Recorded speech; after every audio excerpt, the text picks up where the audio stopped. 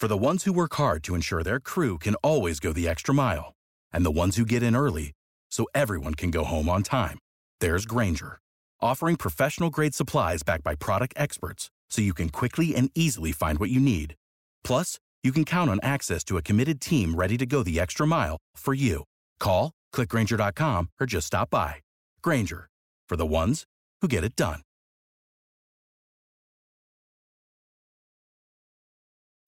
When you need mealtime inspiration, it's worth shopping Kroger, where you'll find over 30,000 mouth-watering choices that excite your inner foodie. And no matter what tasty choice you make, you'll enjoy our everyday low prices, plus extra ways to save, like digital coupons worth over $600 each week. You can also save up to $1 off per gallon at the pump with fuel points. More savings and more inspiring flavors make shopping Kroger worth it every time. Kroger, fresh for everyone. Fuel restrictions apply.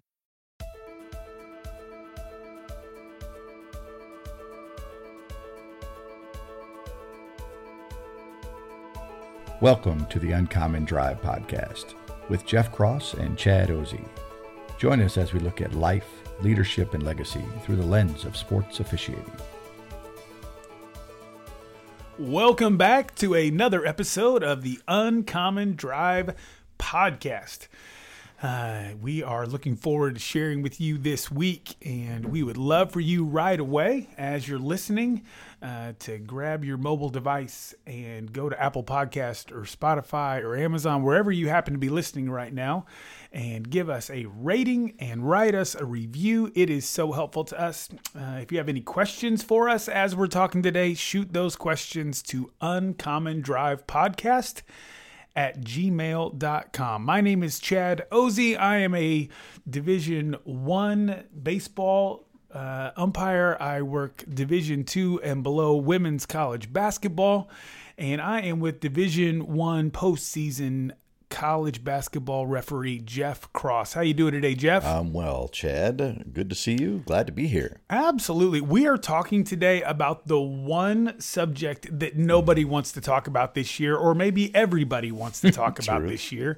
Yep. We have avoided it for the most part this year, except for talking about the Omicron variant in a few episodes ago. We have stayed away from COVID. Both personally as well as on our podcast. We've been fortunate enough to stay away from it. Yeah. I have multiple family members who have had COVID.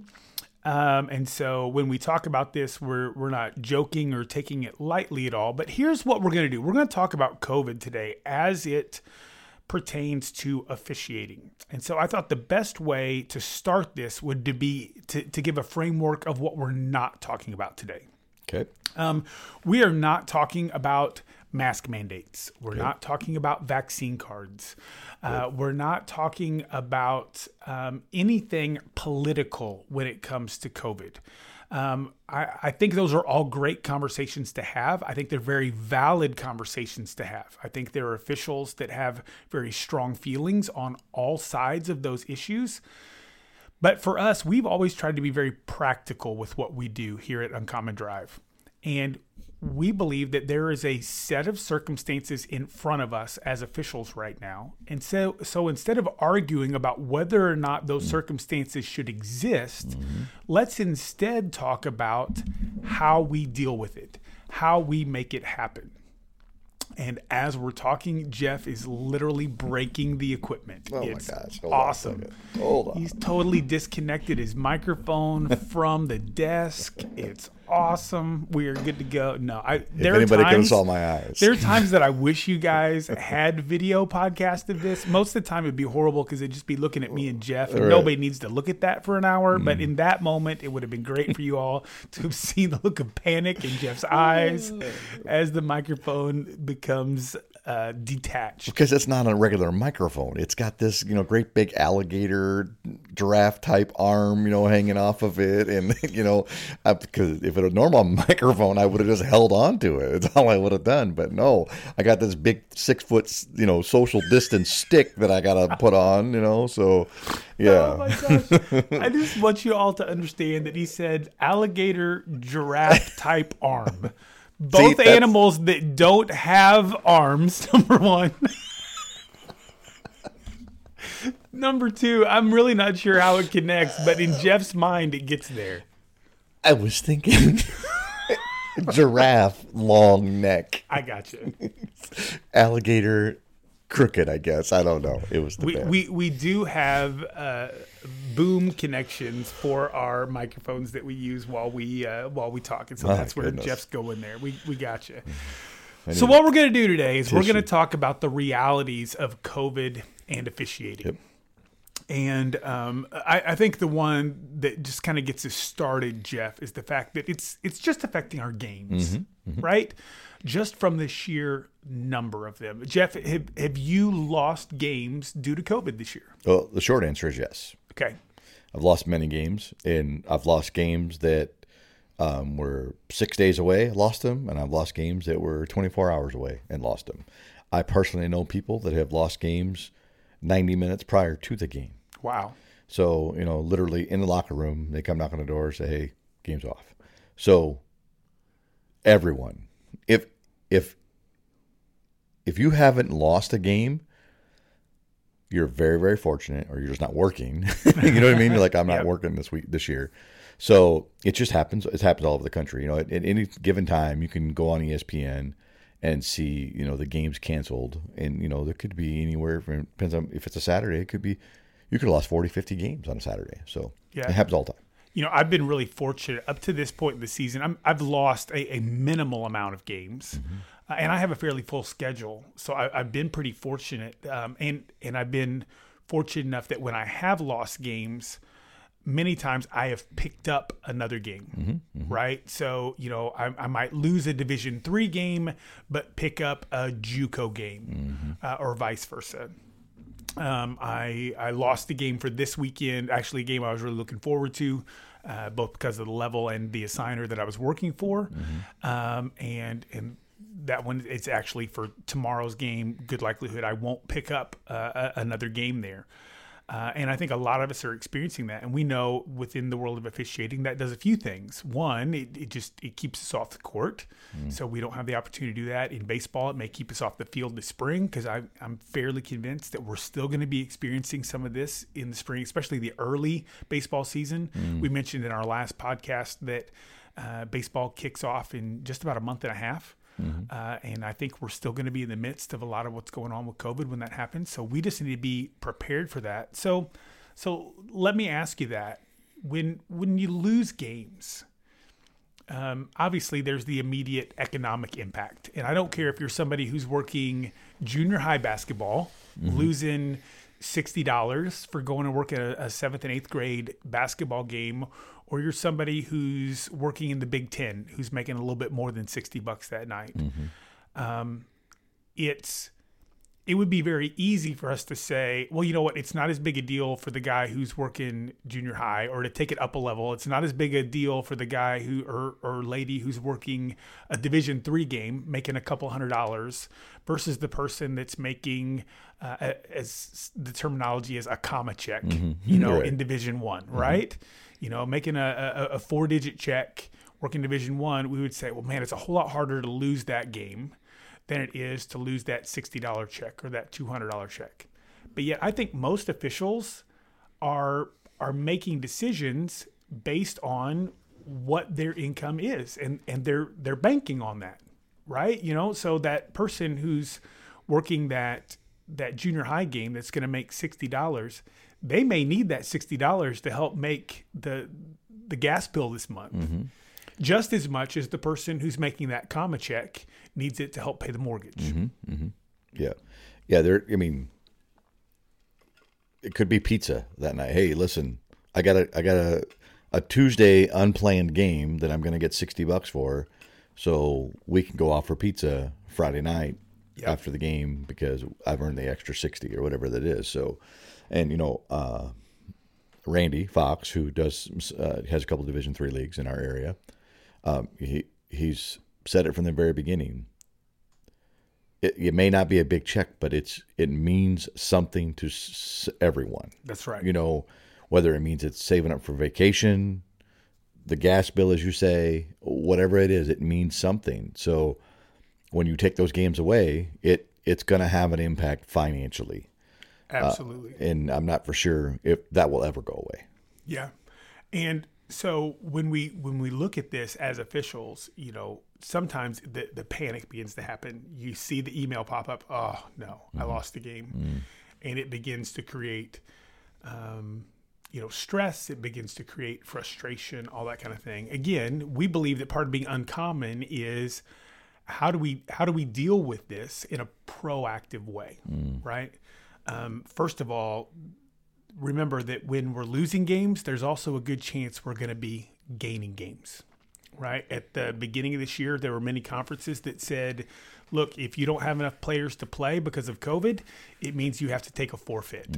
Almost all of those conferences have reversed course on that now because they realized how many games they were going to be losing. Yeah.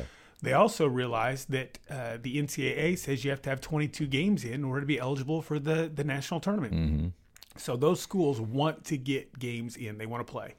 So you may have a game. I may have a game canceled for tomorrow. That game may get rescheduled for 3 weeks from now, and my assigner may choose to put me right back on that game. And so I may not lose a game. Or it may be that I'm not the one that lost the game this week, but Jeff did. Jeff lost a Division II game this week, and then when they put it back on the schedule 2 weeks from now, he's not available because he's getting one of those comma checks someplace. And so now they need somebody like me to come in and take that spot. Right. And so it may be that when we get to the end of the season, I may end up gaining more games than I lost. Most of us, I think, are going to lose more than we gain, but I think it's really important for us to have that perspective, not just get caught up in the moment. You've said over and over and over, don't count your games before the season starts. Count your games after the season's done. Right. Yep. I think it's if anything, that is one thing that I do every year. You like kind of got to, sometimes you got to take your own medicine. I do it every year. I very, very rarely start adding up my money in October. Sure. I don't add it up till I get it. That's all there is to it. And I mean, if anybody learns anything in today's podcast, that's what you should be doing. It's officiating, entrepreneur, business owner. You cannot predict what you're going to make for the year. You can have some hopes, you can have some aspirations and dreams, but the bottom line is when January 1st comes, you know how much you've earned for that previous year. That's the only way. When I go get a loan, they don't ask me how much do you think you're going to make next year. They say, how much did you make last year? Yep. That's what they want to know. And we put ourselves in these bad situations where we're like, okay, I'm going to make whatever it is, 10 grand this year in officiating. And we start budgeting that 10 grand and forget COVID. You could be a twisted ankle. You could be a busted knee. You could be a car accident in a way from not getting that money. So don't plan on that money like you do a regular 9-to-5 job or something like that. Absolutely. And, again, this just shows us this is not just the officiating world we're dealing with. That's right. I have friends of mine that are in the restaurant business, and COVID has hit them in huge, huge ways because they just couldn't be open for a long, long time. They could not have people in there. And so if they were banking on money on the front end, it's very different than what did we accomplish this year, and then how can we make changes for next year? So we know we're going to have that happen. The other thing that takes place because of this is we have to be even more vigilant with our schedules, and we even have to be a little unusual with our schedules. I had a situation happen with my game canceling. I'd been given a game early in the year. At the same time, I was given the game that I was taking for this Saturday, and my assigner simply said, hey, just go ahead and decline the lower level game so that way, it pops up on my end and all. And I've learned a lesson from that. When I did that, it automatically created a block for me in all of my arbiter ones. So even though there are other people, and so now even for that particular junior college assigner, I don't show open to him for Saturday. I can't go in and remove a block that I put in myself to say I'm open in case somebody needs to get off tomorrow. And so it's even changing for me the way that I may go about some of that. If they say, hey, just go ahead and decline, I'll say, hey, is it possible for you to pull me off just in case something crazy happens in the future? That way I can then show open to you later, because of COVID. And I think most of the assigners and other people out there are going to be very open to that. I can tell you as a baseball person, I'm already looking at how am I going to have to make changes to my schedule? How am I going to have to free people up to cover things, just knowing that this is a possibility for the year. So it's not just a matter of losing games or gaining games. It's also how vigilant we stay about our calendars. Yeah. And, if COVID, we can say the word now, right? I don't know. Maybe the algorithm will take us off the podcast because we said the word COVID. But if COVID has taught us anything, is things are not like they used to be. Our calendars, we have to keep different calendars. We have to learn from those changes so we can adjust later, as you just said. So it's not 2018 anymore. Hey, the game's on Tuesday the 18th, and I'll do a game on Tuesday the 18th, and this is where I'll be. You can, make book on it. That just doesn't happen that way. And then if you do lose it, you got to find a way to make sure, as you say, talk to your coordinator. Listen, something else could happen. You know what I mean? I could lose this game in 2 days, so I need this to be open. So, yeah, I think these are great lessons. And probably the biggest mistakes people make is they go through these changing times like it was 3 years ago. Mm-hmm. And meanwhile, they might be on the outside looking in. That's right. We have to adapt. We have to change. Now, another unique thing that I think is happening right now because of COVID specifically, and I think it's going to happen in baseball in the spring. We're not there yet, so I can't say that definitively. But if I were prognosticating, that's what I would say. But we're definitely seeing it happen right now in basketball on both the men's and the women's side and at high school and below. We are seeing that there are teams that have players that are not eligible to play. Now, every year we have players that get injured. That's very different. Once an injury happens, a team makes a pivot typically for the rest of the season. Because most of the time, if you have a significant injury in basketball, it's going to take that person out for the rest of the year. Or big portion. That's right. Maybe it's an ankle sprain that's going to have them out 3 or 4 weeks. But even with that coach is immediately pivoting to something new, at least for a significant block of time. Yep. So your power forward goes out. The next one's stepping up, right? Or they're going to choose to go with a small lineup system for the next 3 weeks because that power forward they think is going to come back in 3 weeks, whatever. Right. They're making adjustments for a significant period of time. What we're seeing now with the new CDC regulations is that there may be a player who's out because of health and safety protocol, which is what we're calling it now, not COVID protocol, health and safety protocol. And they're going to be out for maybe 1 game or 2 games. Well, now what's happening is now teams are having to make short-term adjustments. It's easier to make a long-term adjustment or a semi-long-term adjustment because they know this is the new plan rather than the short-term, because now they don't want to invest as much time into it because it's just going to be for a game or 2. You worked a game recently where a team started with 6 players. That's correct. Yep. Because most of the time when we're in health and safety protocol, these athletes are around each other so much. It's not just one that's affected. Many times it's 3, 4, 5, 6, 7 players that are affected at a time. I worked a game recently where we had 7 players on the court. And again, it was because of those health and safety protocols.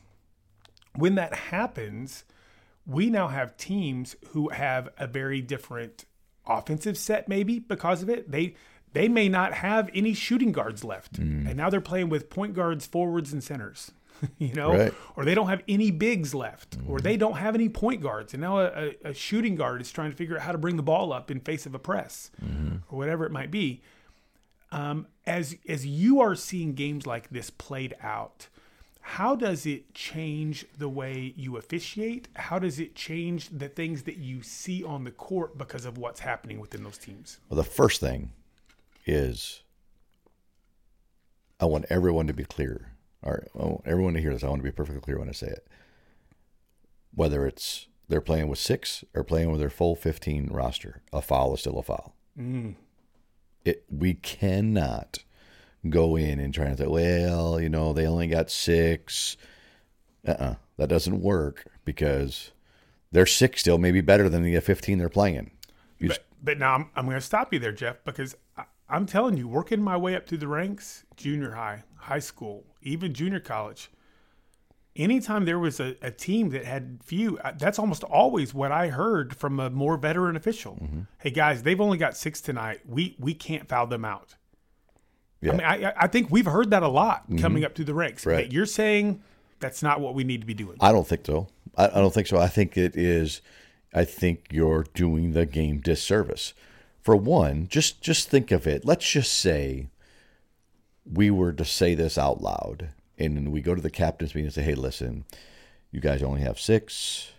You guys have 15, so we're going to be a little bit more selective on our fouls on the team that has 6.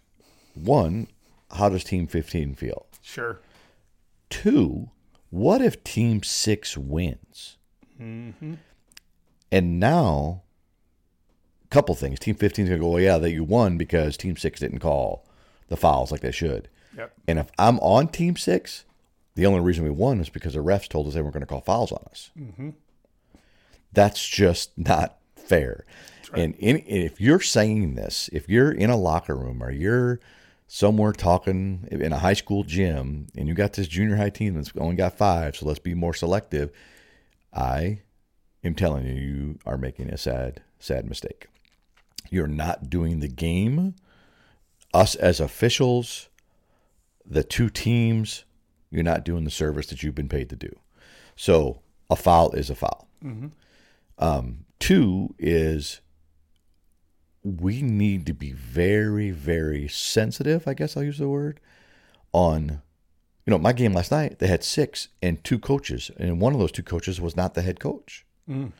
So we've got coaches thrown into positions that they haven't been doing. Mm-hmm. So they're, stuck with a role that they weren't expecting to have to do tonight or last night or whatever it might be.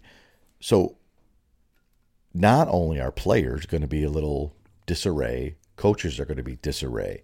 They're going to be trying to figure out what they're doing.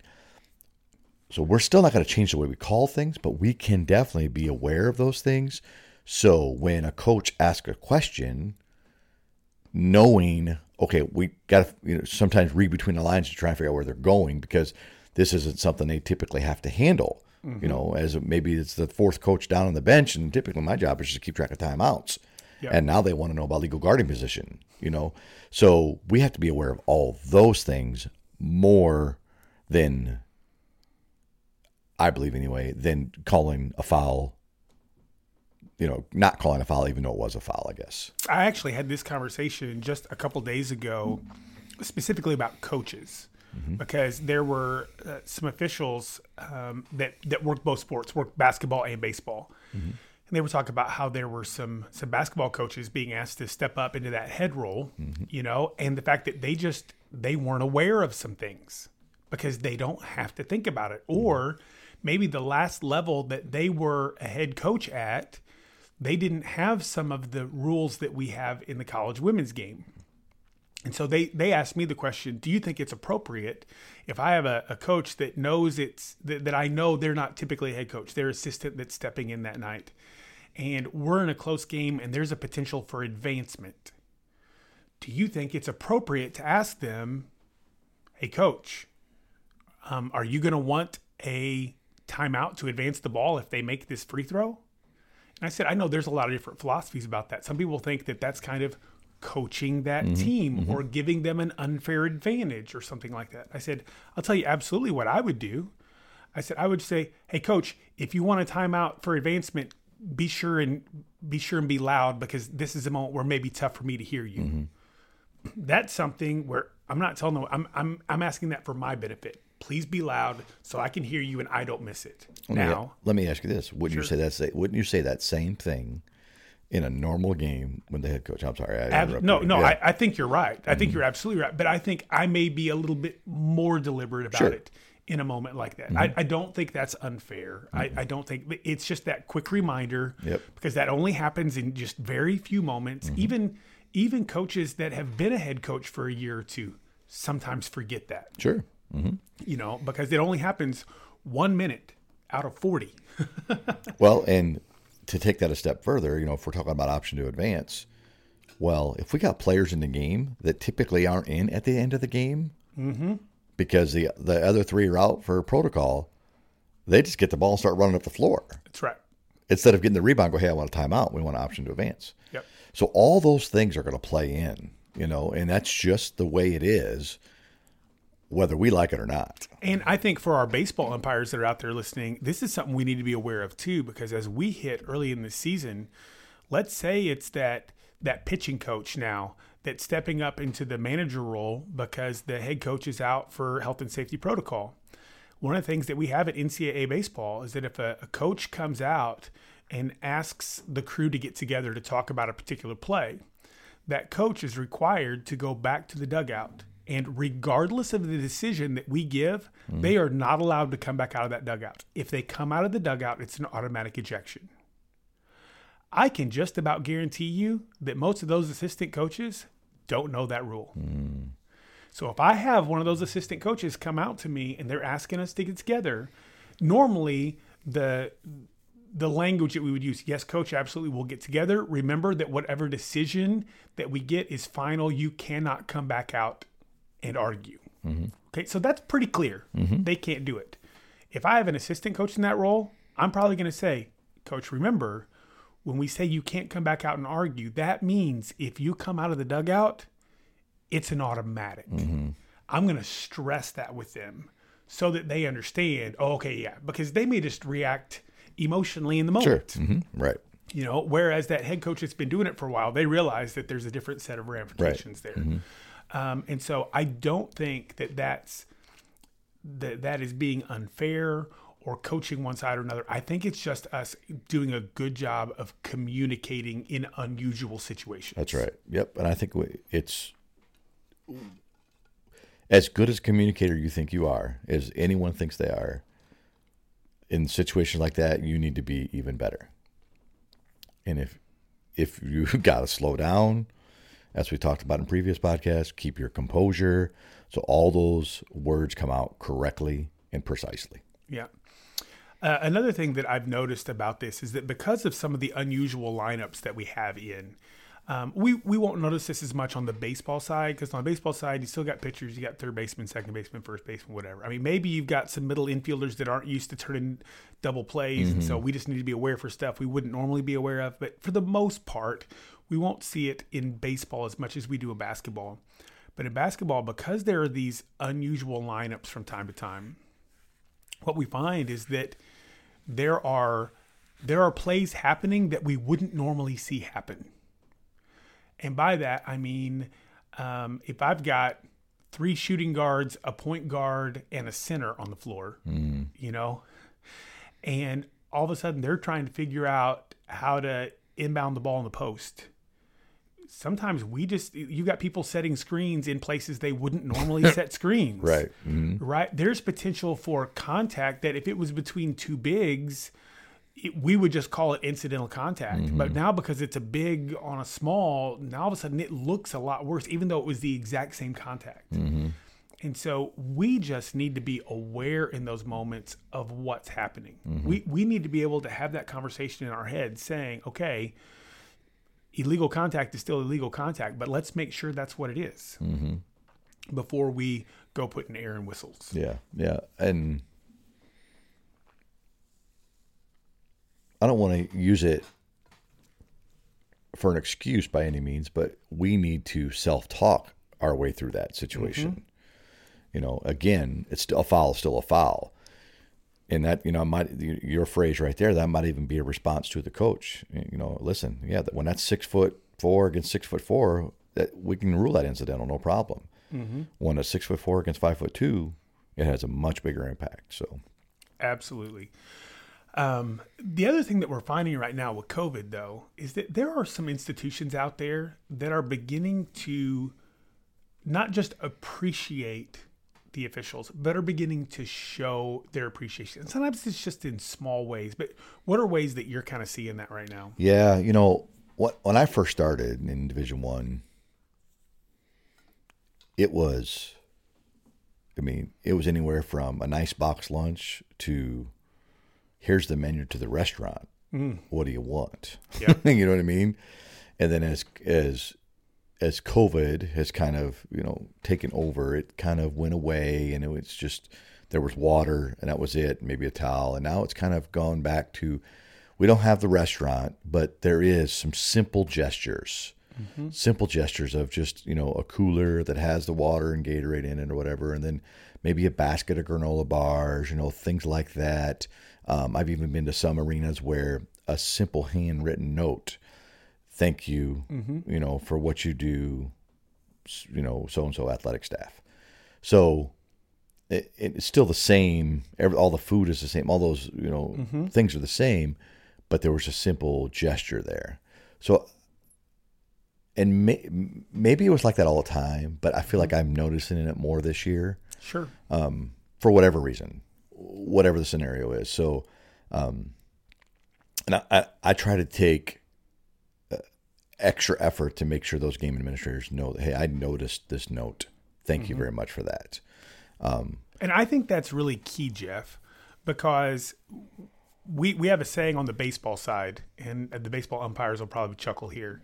It's that if they leave something for you in the locker room, we take it all. And the thought, okay, they brought drinks and nobody here wants drinks because they don't drink that. Well, then take them home to your kids. And the reason being is eventually if they get left behind 3 or 4 weekends in a row, then that institution goes, oh, well, umpires really don't want that. So we're not going to leave it anymore. Right. And it may just been that was the guys drink Coke and they left Pepsi or whatever it was. Right. No big deal. So we do our best to take it and acknowledge it in a positive way because we want that action to continue. That's really, really important. I believe that by you doing that, by you finding that game administrator and specifically thanking them for that, it makes it far more likely that the next crew is going to get it. I mean, let's just think about that as common sense. We get together, we knock hours out of our schedule every week to come together and do a podcast. And we tell people, hey, if you've got questions, send us a question to uncommondrivepodcast@gmail.com. One of the reasons that we do that is because we actually want to know what people want to hear. But let's also be honest. Every time we get a note or a text or a whatever where somebody says it was helpful. I got a message from somebody the other day. I shared it with you where they had they'd heard the interview we did with Angie Inland, and it caused her to reach out to Angie. It ended up being a very positive experience. And when we heard about that, you know what? It makes it a whole lot easier to then carve more time out of our day to come back and record more podcasts. It's worth it, to spend time editing or doing whatever, because we realized that the thing that we put out there was appreciated. We have to do that as officials for our game administration and others that are helping take care of that for us. I would even take your analogy or your situation with baseball. If they leave it, take it all, right? Bring them to your kids, whatever. If we want to be uncommon, how about take it all and give it to the homeless guy in the corner? Sure. I'm fortunate enough to work in arenas sometimes where we have security guards that sit outside of our locker room. That's just what they do. That's just their job. They make sure we get on and off the floor safely, all those things. Well, at minimum, I could say, hey, guys, girls, whatever, I got some water and Gatorade and you need something to drink? At minimum, I can do that. They're sitting out there. They're helping me. I don't need all the water. I don't have to take it all. Hey, here, you want a cup of water? Check with halftime, whatever that might be. I get a box lunch, and now I'm getting on an airplane, so I really can't take the lunch with me. Mr. Security Guard, you want this? How about you walking off and you just see some student that's in the band who, is on a meal plan through the cafeteria, and hey, here you go. You want my sandwich? I'm not going to be able to eat it or whatever that might be. So yes, take it all, but take it all and find a good use for it, because we as officials should ultimately be good people. Sure. And if you want to be a good person, then by all means, give your $8 sandwich to a college kid who will love it, or a security guard who makes sure when it's getting bad, he or she's going to make you safe. Sure. And, again, we've been fortunate that we're seeing that. Now, we know this is not the case every place that we go. I will tell you, you've seen a turn of this at the Division I level where it's kind of coming back some. I will say at the lower levels, especially Division III, the JUCO, that kind of thing, we're actually seeing the opposite. Where they won't even give you a bottle of water because somehow giving you a bottle of water somehow puts everybody at risk or whatever it might be. And we are getting less of those things than normal. There was a local article done in our paper where they reached out to some of us who are local officials and talked to us about some things. And one of our officials, Joe Ewers, who is our main high school assigner in this particular area. Joe works college men's basketball, was just recently the state finals white hat for football in 3A in the state of Illinois. Longtime official, very, very solid official. He made the statement that, we thought everybody was just going to be happy to get back to playing games, right? And let's be honest, we talked about a lot of times the college, us not having fans last year in a lot of ways was great. Right. There were some good environments that, it was good. And we all like having a crowd and having the excitement and all, but there was a lot of stuff we didn't have to deal with last year that we are dealing with this year. And what we're finding is that the official abuse, and we talked about that earlier, but it's coming back, and in some ways it's coming back even bigger. It's pretty rampant. Before. Yeah, I was going to say with the no fans last year, I'll even say this as an athletic director at our school. When we had no fans, I would even argue that some of our younger athletes played better. Oh, sure. Because they didn't have mom and dad yelling every instruction to them, and they didn't know who to listen to. Yep. That's a very difficult situation for a 7th or 8th grader, or even a freshman to be in when everyone's yelling different things.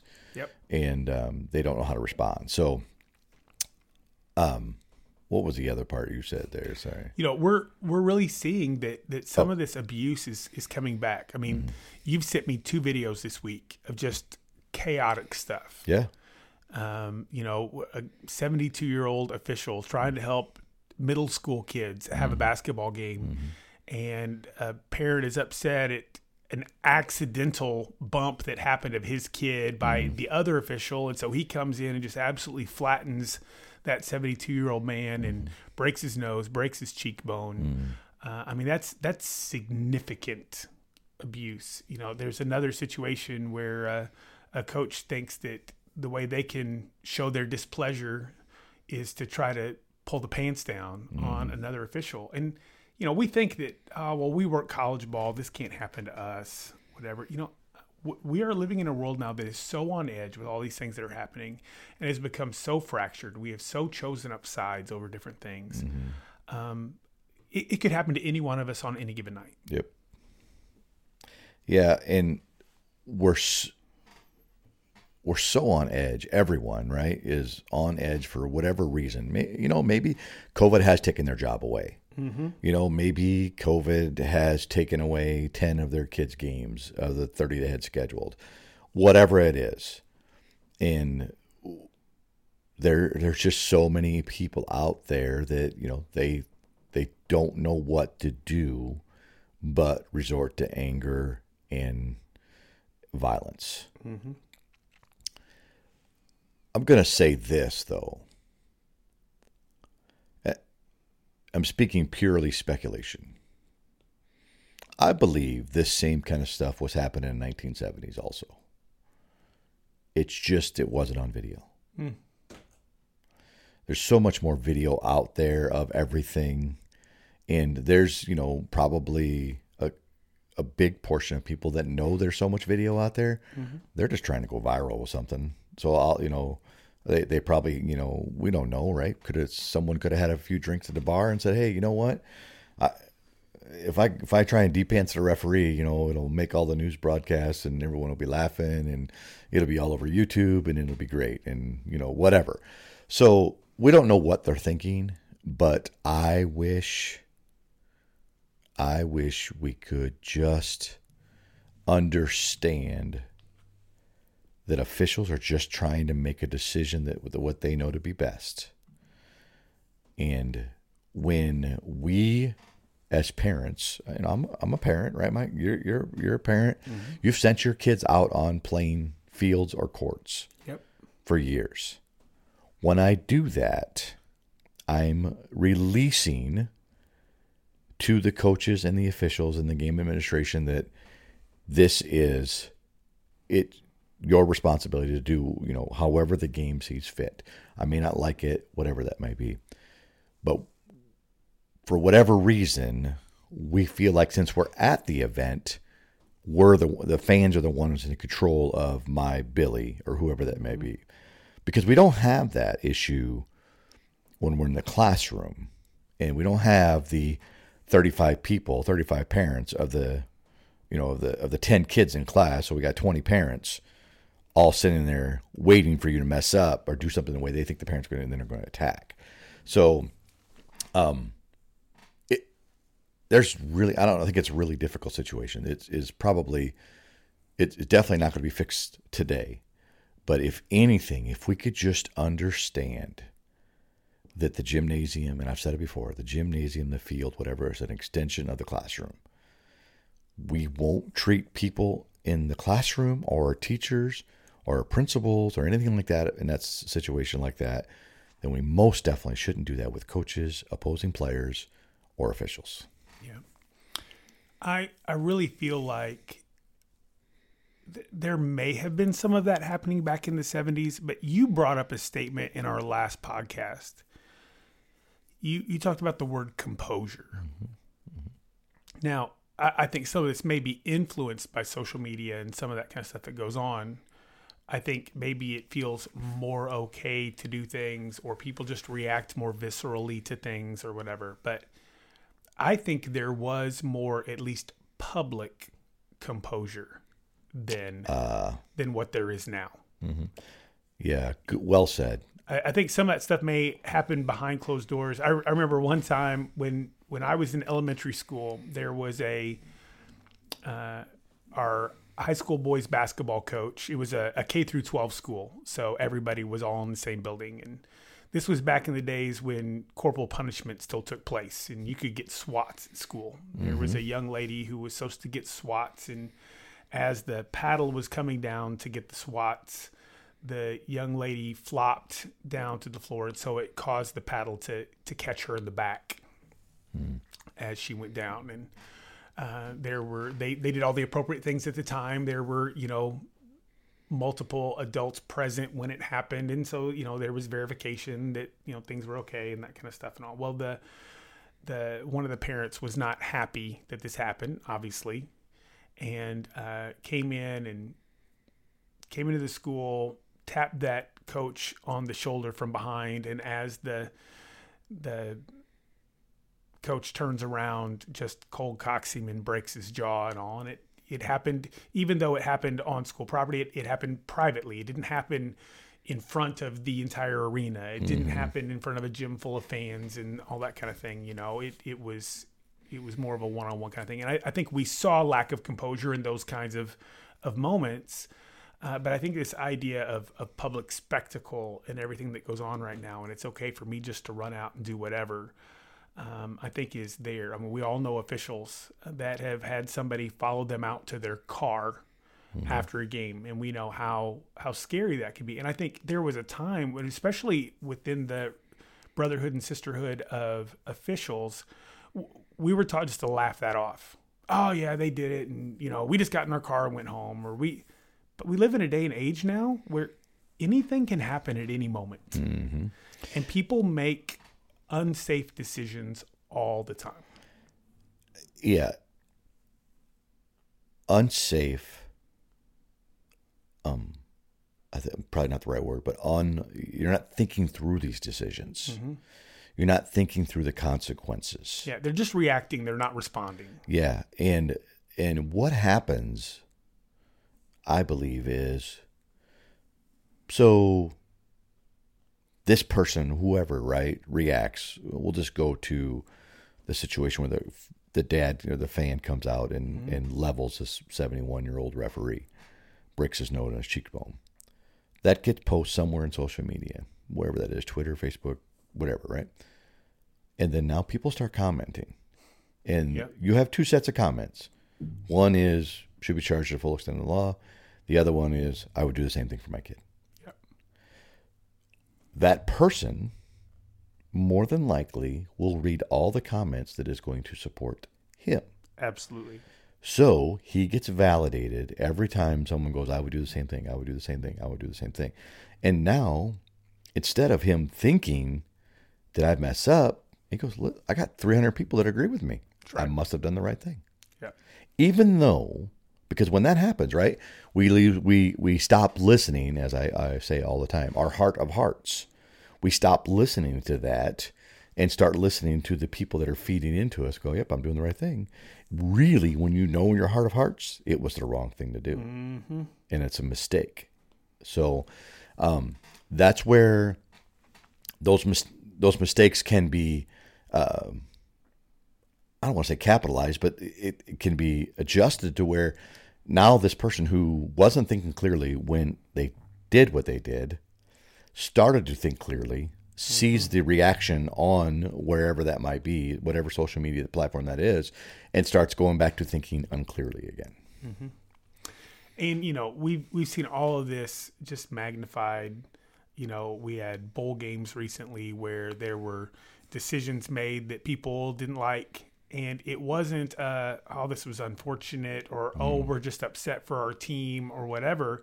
It was, those officials should never be allowed to work another game ever. Isn't that something? At any level. Mm-hmm. I literally saw that comment. Yeah, I did too. You're talking about the one where the knee, they called him down, progress was stopped or whatever it is. Exactly. Yeah. We're ready to throw away, I don't even know who these officials are, but we're ready to throw away years of experience, years of getting things correct, so much that they were put on this bowl game. That's right. Over a governing body that evaluates the decision-making of these officials and the composure and the rules knowledge and everything. And we have people that are going, they should never work again. Yep. That just seems absurd to me. Yep. Almost like, is this a real comment? It's got to be one of those robots, right? You know what I mean? That can't be, because we all, this person who writes should never work a bowl game again. Let's do just a little research on what you do in a day-to-day business, a day-to-day life. Do you make mistakes? And again, as much as we like to say it's just a game, it's just a football game, it means too much to the follower. Sure. That person who's wearing red and white 7 days a week, the colors of their school, and they're watching everything, and they're just so invested into it. So whether this is a mistake or not is regardless. When that situation happens and that fan believes it is a mistake, that they're going to voice their opinion. And somebody who is whatever fan, who the colors are red and white and they wear red and white 7 days a week, who do you think they hang around with? You think they hang around people that are wearing blue and white? Nope. Mm-hmm. They're hanging on people that wear red and white, and they are just fed by that same scenario. And that's where these difficult situations come up. I agree. And to bring it back to the topic for today with COVID, I really believe that what we're seeing here is an outpouring of just the frustration that people are in and under. Yeah. And it does not excuse it by any stretch of the imagination. I was quoted in the article in our daily journal as saying, I believe the schools have to step up. Mm-hmm. They have to be the ones to say, we will not tolerate this at our institutions, even if that means difficult conversations with parents, fans, whatever. But then we as officials have to do our part. We have to do our best at every moment If you're a college official that's going and working a high school game, you can't look like, well, I'm just doing this. This game's beneath me. This is what, because people pick up on that in a heartbeat. And would that excuse what somebody might do to us? No, it doesn't excuse it. But let's not give them any reason to believe that we give less than our best at every moment that we possibly can. I think this is around for a little while. I don't think this is going away anytime soon. This is affecting people at every level. It's affecting people that work in medical care. It's affecting people that work in schools. It's affecting people that own small businesses. It's affecting everyone. And sometimes it's so easy for us just to focus on, I hate COVID because I lost games. Well, it's so much harder for me to budget now because I don't know what I'm going to make or what I'm not, or, whatever that might be. Again, part of how we can be uncommon is how we respond. Yeah, I would say, because you said, the phrase, I hate COVID because it lost me money, right? And I don't think I've ever said that I hate COVID. I hate to say the word ever, but I very rarely use those terms, those strong terms. But if I was to say it, I hate COVID because it's brought out the bad in a lot of people. I don't like the bad in a lot of people. I like the good. Sure. And they are full of good. Those people, hate to, whatever, the D-Pants coach, my guess is this person has a lot of good in them. And they had a bad moment. And it brought out the bad in them, whatever's going on around them. And I'm going to flip the script a little bit. And that official that makes a mistake and calls it a timeout when it shouldn't have been, there's a lot of good in that person, even though some bad just happened. And we need to, I wish I could wave a magic wand and go, listen, let's just pay attention to the good. Let's just pay attention to the good. That's all we want to pay attention to. And I believe it would be everyone would want to be around everyone then, whether we were wearing a mask or not, whether we were coughing or not, we would want to be around those good people. So that's what I would say. Yeah. And, as you talk about the good in people, that's really where I would like to end today. And I'd actually like to end with a very specific request for all of our listeners. We've talked multiple times on this podcast about the brotherhood and sisterhood of officials.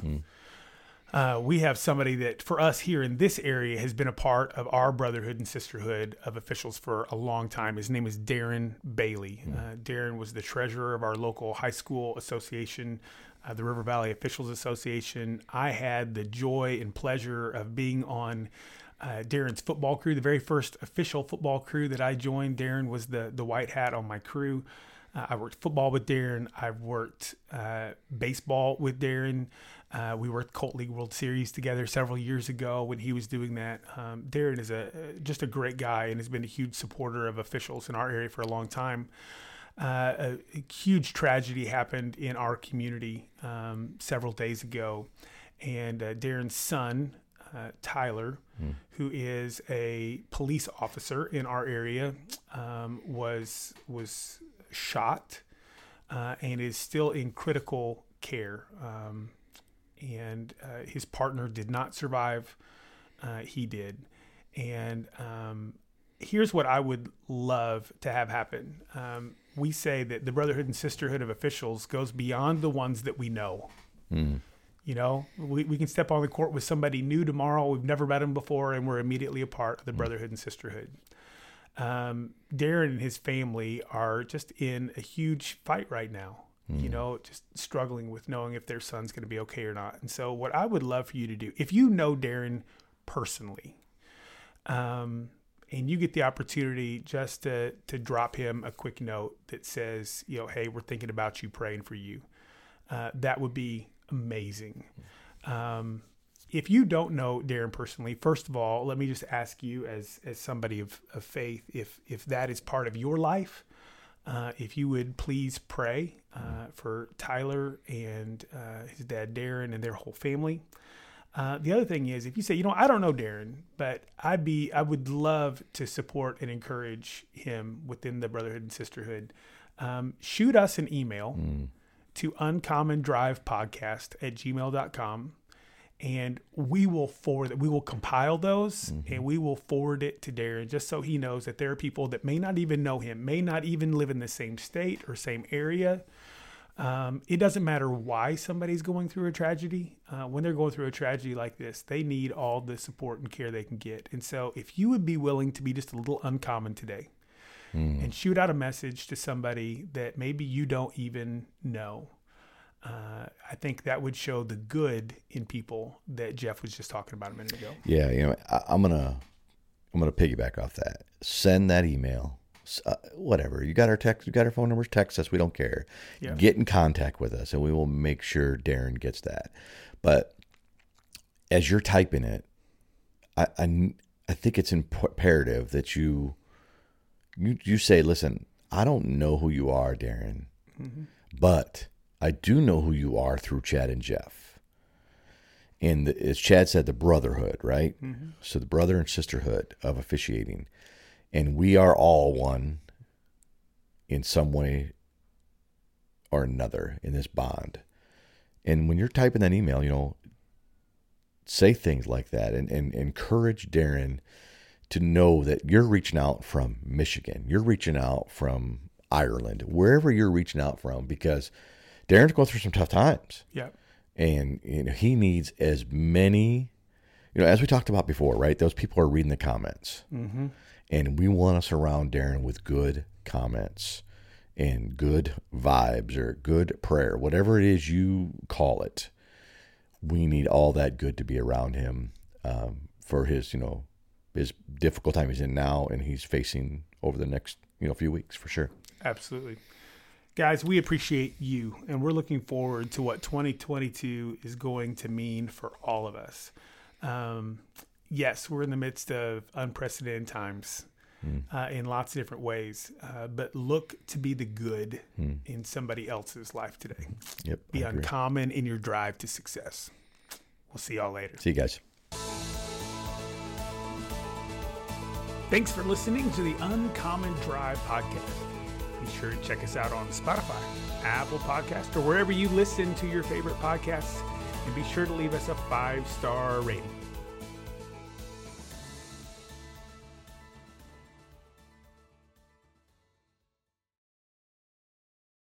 For the ones who work hard to ensure their crew can always go the extra mile, and the ones who get in early so everyone can go home on time, there's Grainger, offering professional-grade supplies backed by product experts so you can quickly and easily find what you need. Plus, you can count on access to a committed team ready to go the extra mile for you. Call, click Grainger.com, or just stop by. Grainger, for the ones who get it done.